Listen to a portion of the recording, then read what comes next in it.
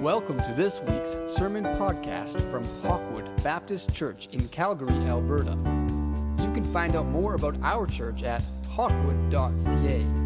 Now, here is Pastor Schaefer Parker with this week's message. Now, I want to recap, like I say, from last Sunday by reminding you of what the covenant of creation is. In the covenant of creation, the Creator God graciously established a relationship between Himself and our forefather, Adam. In revealing His covenantal relationship to Adam, God made it clear that all of Adam's descendants were included in the covenant. And you may say, well, how do we know that? Well, among other things, one of his descendants, the first, was his own wife, Eve, who came out of Adam, who was made out of Adam.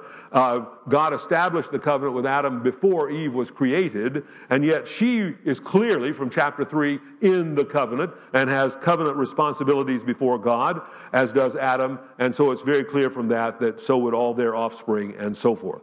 Now, this is a kind of an aside, and yet it's not an aside. It's actually at the heart of the text that we're reading today. It's from the creation covenant that we proclaim the universality and the exclusivity of the Christian faith. Now, probably there are no two concepts that are more that create more anger and rejection from the world than those two. Universality. Ours is the one true faith. Exclusivity. Ours is the only true faith. You see the difference, right? But you see that they're related. Universality, the faith in the Lord Jesus Christ is the only true faith in the world. Exclusivity, there is no other faith in the world that brings salvation, that brings knowledge of God. And so we establish these two concepts, universality and exclusivity, from the covenant of creation. How does that work? Well, think about it like this. Every human being is a descendant of Adam. Thus, every human being is under the stipulations of the covenant of creation. And let me also remind you of something else, and that is, as we move next week into the covenant that God made with Noah, and later with Abraham, and then with the Israelites at Mount Sinai, with David, later on, King David, and finally the new covenant that He establishes in the New Testament through the blood of our Lord Jesus Christ. As we move through these, you need to understand that these do not abrogate the previous covenants. Abrogation, where the new law eliminates the old law, that's abrogation. No, the new covenants, the succeeding covenants do not eliminate the previous covenants. They enhance them, they modify them, but they incorporate them at the same time. It's very important that we see this. And so, we need to understand then that every human being is a descendant of Adam, and thus every human being is under the stipulations of the covenant of creation. And thinking only of that covenant for a moment, I can say to you that it is enhanced and it is modified by succeeding covenants, and we'll mention that when we get there, but it is never contradicted by succeeding covenants, and it is never canceled. All of us are born bearing the covenant responsibilities that adhere to the covenant of creation. We need to keep that in our minds. Now, I know I'm getting ahead of the story just a little bit, but when Adam sinned, he brought death upon all human beings. And if you want to make sure that that's a New Testament truth, just remember that the Apostle Paul says in Romans chapter 5, verses 12, 13, and 14, the Apostle Paul says that it is easily proved that Adam's sin brings death upon all human beings simply by observing that everybody dies, even those who've never committed a sin. And those who've never committed a sin like Adam's sin, still death came to Adam and Eve. Spiritually, death came to Adam and Eve. Physically, when they ate the forbidden fruit. Death came to the universe, according to Romans chapter 8, when they ate the forbidden fruit. There had been no death before Adam's sin in the universe. Not a single animal had died, not a single fish in the sea, not a single bird in the air. There had been no death before Adam ate the forbidden fruit. And so Paul says you can prove then that we are under that covenant simply by the fact that everybody dies. Little babies haven't even sinned at all, and yet they die. They're under the curse of Adam. And of course, none of us have been to the Garden of Eden. None of us have eaten the fruit of the tree of the knowledge of good and evil, and yet we die like Adam. Therefore, we know that the guilt of Adam's sin is attributed to all of his heirs. Thus, the problem, and God help us to see this, the problem the human race faces is not first that everybody sins. That's not our first problem. Don't misunderstand me. It's an insurmountable problem apart from God's help, but it's not our first problem. Our first problem is that all of us die. And again, we raise the question, how can that be unless everyone is heir to the guilt of Adam's sin?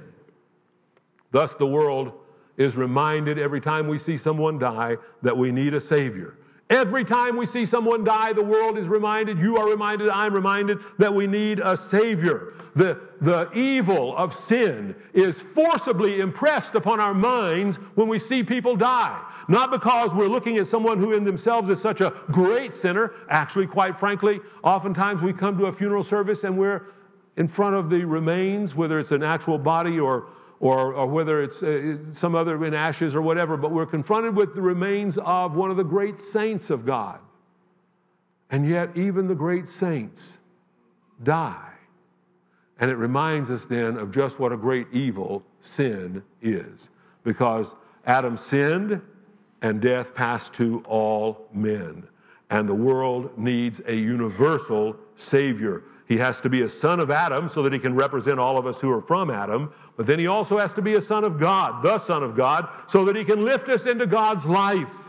And that's why we say Jesus alone is the Savior of the world. That's why the early apostles preached, there is no other name given among men whereby we must be saved. And God, help us to stand with the apostles. I hear a lot about apostolic faith these days, and a lot of it is an exaggeration and an abomination, quite frankly. But if we want to be truly apostolic, we stand with Peter and we stand with John and the other apostles, and we declare to the world, there is no other name beside the name of Jesus whereby we must be saved.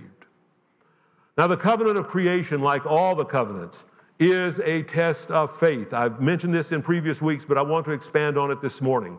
We are challenged, dear friends, to believe what God says about creation, or not.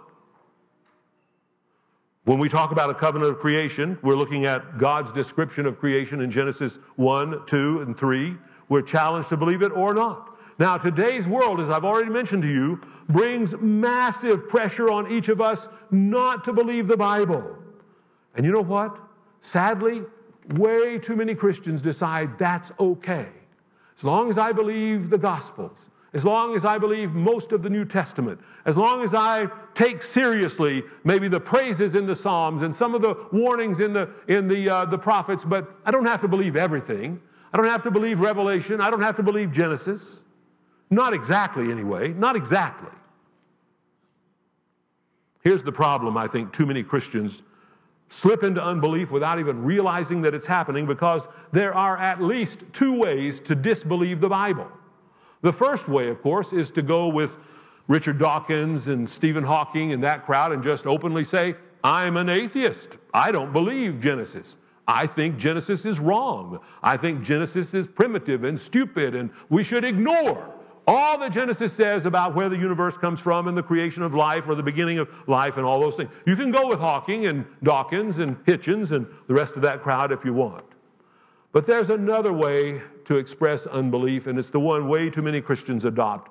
And so let's be careful. Hear me carefully, and hear me with your heart as wide open before the Lord, to say, oh Lord, is it me who's standing in the need of prayer? Because the other way to disbelieve is to simply pretend that the Bible agrees with the ideas these men support. Oh, I believe in God, but I also believe in uniformitarianism. You know what uniformitarianism is? It's the doctrine that all of the universe came to exist by following precisely the same laws and behaviors that we see in the universe today. As it is today, so it has been forever in the past and will be forever in the future. That's uniformitarianism, and it can be applied to astronomy, it can be applied to geology, it can be applied to all of the earth and universal sciences. And we can also say, I believe in God and I also believe in evolution. God is there, and maybe he started it, but that's the way he did it. So I don't disagree with Hawkins. I don't disagree with Dawkins. I agree with all these guys. But I'm still a Christian. Not a biblical Christian. That's the point you have to understand. Not a biblical Christian. Not a biblical Christian. This, I believe, is a form of unbelief. We are basically saying that God did not know what he was talking about. I will speak to this more at greater length in future Sundays, but we need to understand that all of those unique features of Genesis 1, 2, and 3 were affirmed by our Lord Jesus Christ. You can't believe in Jesus and deny what Genesis 1 says, and also by the apostles and so forth. And then last week, I spoke to you as well that as a son to his father, Adam was to imitate God in 4 ways, and so are you and I. And I just list them for you before rapidly moving on to the last thing I want to speak to you about this morning. But that we are to imitate God in his creative power through our procreation, and through from his work by our vocation, and his dominion by our dominion over the earth. It is a stewardship over the earth. And finally, in the way that we worship on the 7th day, or the first day of the week, every 7 days. And we went to some length to explain all those last Sunday. So if you want to find the notes on the internet, you can do that on our church website. Now let me finish today, although I don't mean in the next minute, so just buckle in. You don't have to go far. You're not going to have to go home and start lunch. It's all started already, as we well know. So we're okay for that. But I do want to finish by talking to you about how 2 trees focused Adam's obedience within the creation covenant.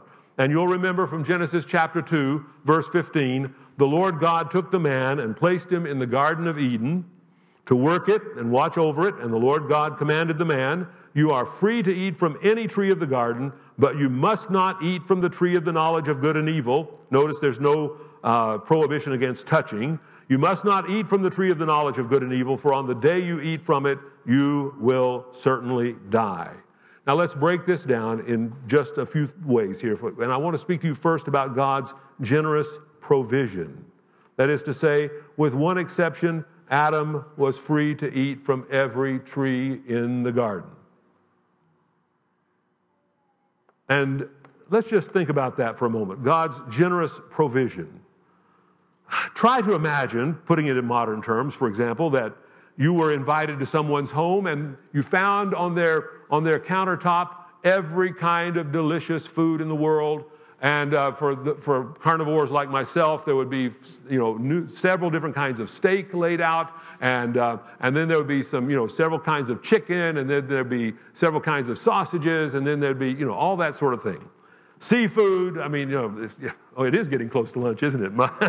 Anyway.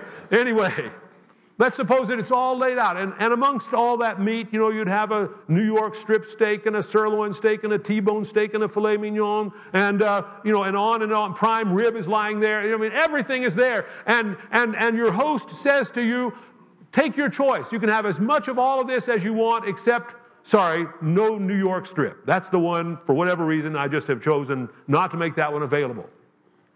And, well, you must not be much of a host if I can't have the New York strip. And the rest of us are like, what? You can have all this other stuff. It's all great. It's just that one thing. Who knows why he said don't eat that one? Who knows? Who cares? He knows what he's doing, and he's hosting us, and it's all free to us. And so let's rejoice in what's available rather than resenting this one little thing. But isn't that a perfect picture of what was laid out for Adam and Eve in the Garden of Eden? You can have all the fruit, including the tree of life.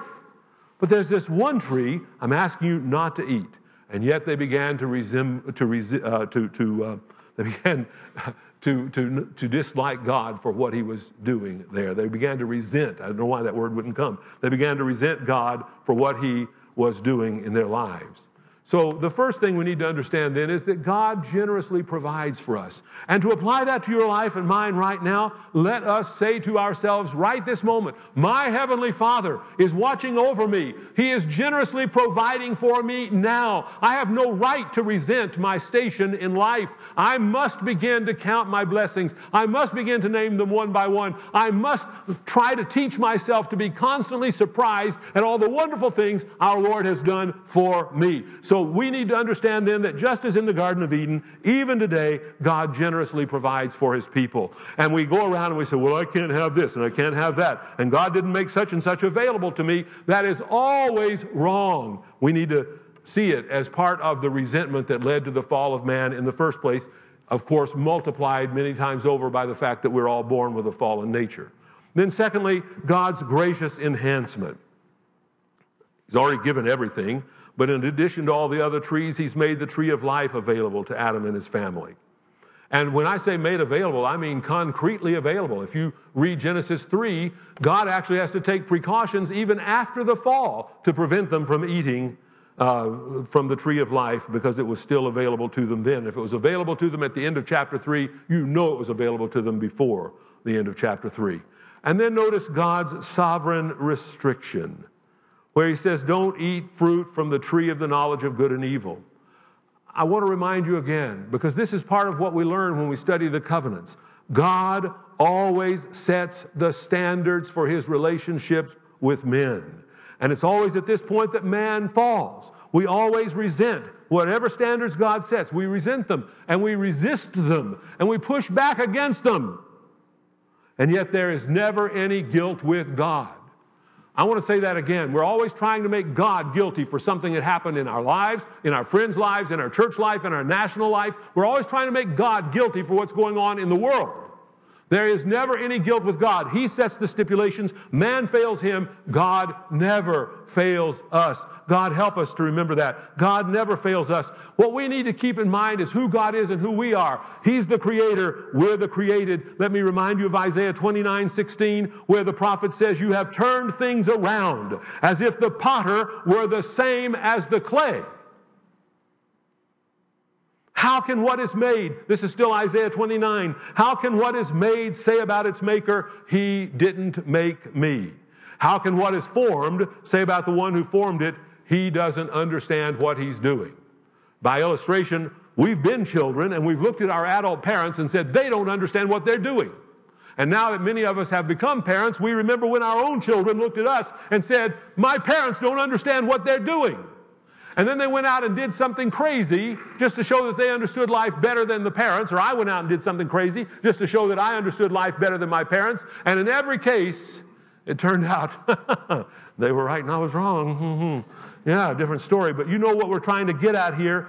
We constantly try to turn things upside down. And just as children try to turn the authority structure upside down and take charge over the parents, it is the temptation to all men to turn things upside down and take authority over God and tell him what he needs to be doing for us. God help us. This sovereign restriction that he put upon Adam and Eve in the garden was not unfair, was entirely appropriate, even if we don't fully understand it. What child fully understands life? And the same is true to this day. And then notice as well God's solemn warning. If you eat from the forbidden tree, you will die. Remember, I've said this before, it needs to be said over and over till it just sinks so deeply into our understanding we can't forget it. All of God's covenants are matters of life and death, including the new covenant.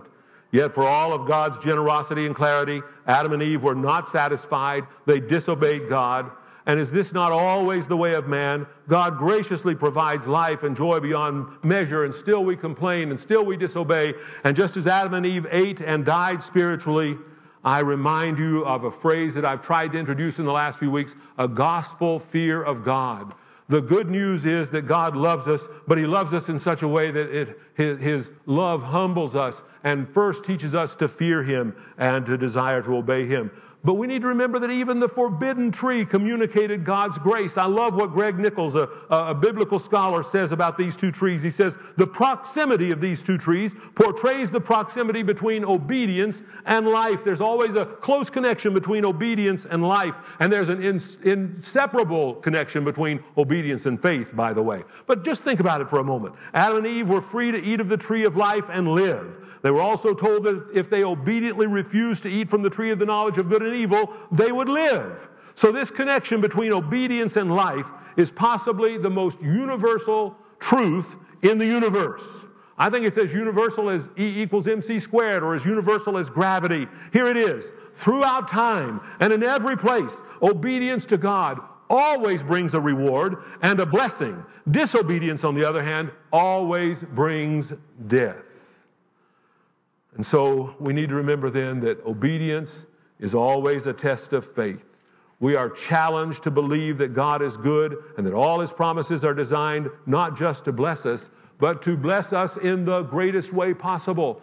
Not only are his promises designed to bless us in the greatest way possible, so are his restrictions and restraints. They are designed to bless us in the greatest way possible as well. Yet we doubt. We doubt God. We doubt that his promises will bless us, and we doubt that his curses will kill us. We're like foolish children refusing to put on sunscreen because we've never experienced sunburn. And look, we say to our parents, here we are running around in the sun. Nothing's happening. We're immune to sunburn.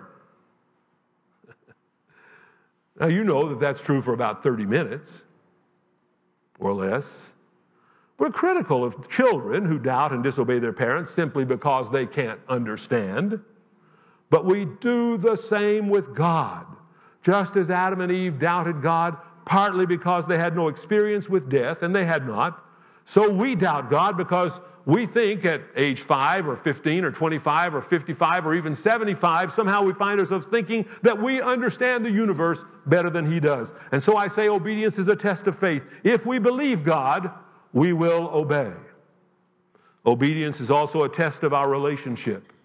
Remember, if Adam had remembered that God was his father and then reminded himself that no loving father would ever impose upon his life anything evil, he would perhaps have refused to eat the forbidden fruit.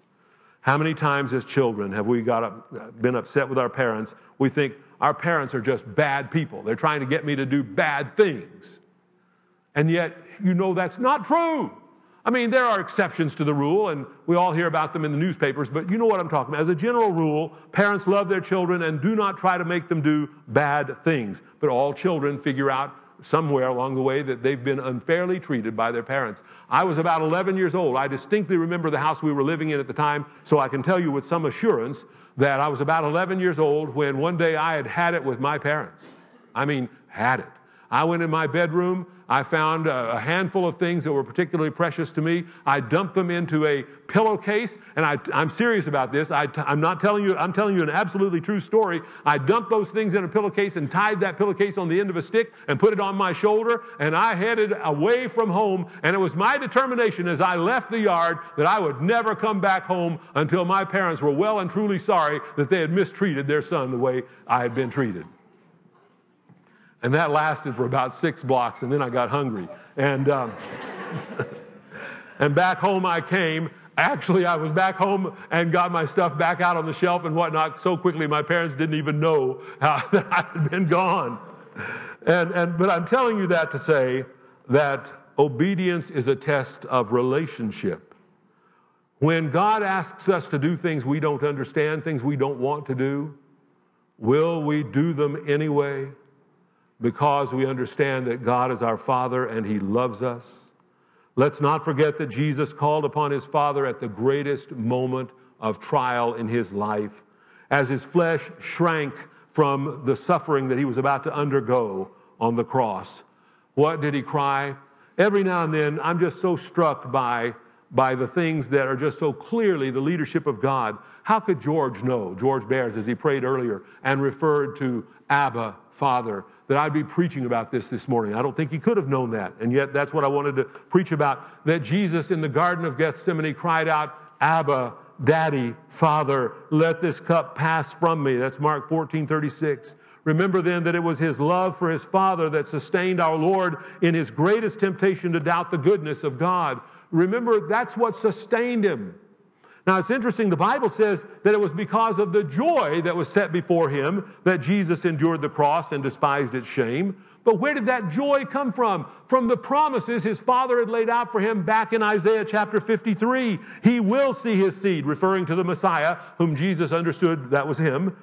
He will see his seed. He will prolong his days. Therefore, I will give him the many as a portion, and he will receive the mighty as spoil because he submitted himself to death. And so Jesus had read this, and Jesus understood this was God's promise to him. And Jesus is looking forward then to this glorious result from his suffering and death. And it's that joy on the other side of the cross as he believed his Father's promises that sustained him during the time of trial as he shrank from having to undergo the suffering on the cross. And so it's by the new birth, dear friends, that we are given the Holy Spirit to assure us of our relationship with God. Do you have that assurance? Does the Holy Spirit speak to your heart day by day? You belong to God. He's your Father in heaven in a very direct and personal way through His Son, Jesus Christ. God is your Father in heaven, and you need to do all you can to enhance your understanding of your relationship with Him as father and child, father and son, father and daughter. Remember what Paul writes in Romans 8. All those led by God's Spirit are God's sons. For you did not receive a spirit of slavery to fall back into fear, but you received the spirit of adoption, by whom we cry out, Abba, Father. The same term of endearment that Jesus expressed in the moment of His greatest trial in the Garden of Gethsemane, in our times of trial, we too can cry out, Abba, Father.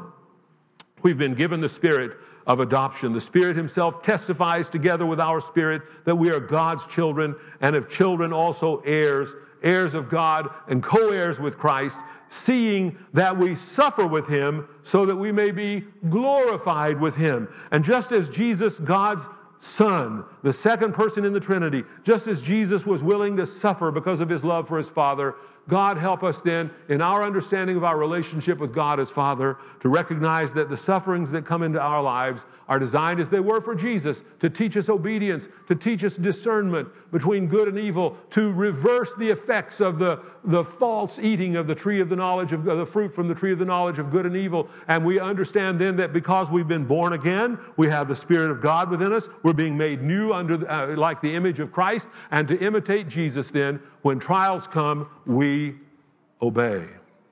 And so obedience then becomes a test of relationship. And lastly, and I really do mean lastly now, obedience is the only way to learn righteousness. And that's why the second tree was called the tree of the knowledge of good and evil.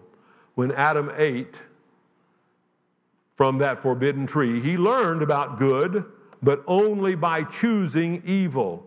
But God had intended that he learn about good and evil by choosing the good. It would have been a whole different kind of learning. God had trusted him to enter joyfully into the spiritual exercises that would produce a soul capable of moral discernment so that Adam could exercise wise and just dominion over the earth. Would you bow your heads, please? We're going to take about a minute now. I'll ask our musicians to come, our worship leaders to come, and be prepared in just a moment. We're going to take about a minute for silent reflection and meditation. And if I could encourage you to do one thing, I would encourage you to use this moment to seal in your life that God is your Heavenly Father through faith in Jesus Christ. Maybe for the first time, but perhaps you need to reseal this thought. You need to say, God, I know that you're my Father. I know that you're a sovereign and divine God, and you have nothing but good intentions toward me and ultimate blessing toward me. Help me to be like your Son. Help me to cling to the promises and keep my mind focused on the joy that is set before me so that I can endure my own cross and despise whatever shame comes into my life and live for you faithfully through this world so that I can reign with you on high someday. Thank you for listening to this sermon from Hawkwood Baptist Church in Calgary, Alberta. We want to be a blessing to our community. So please contact us with any questions or prayer requests that you have by calling the church at 403-239-6200 or through our website at www.hawkwood.ca.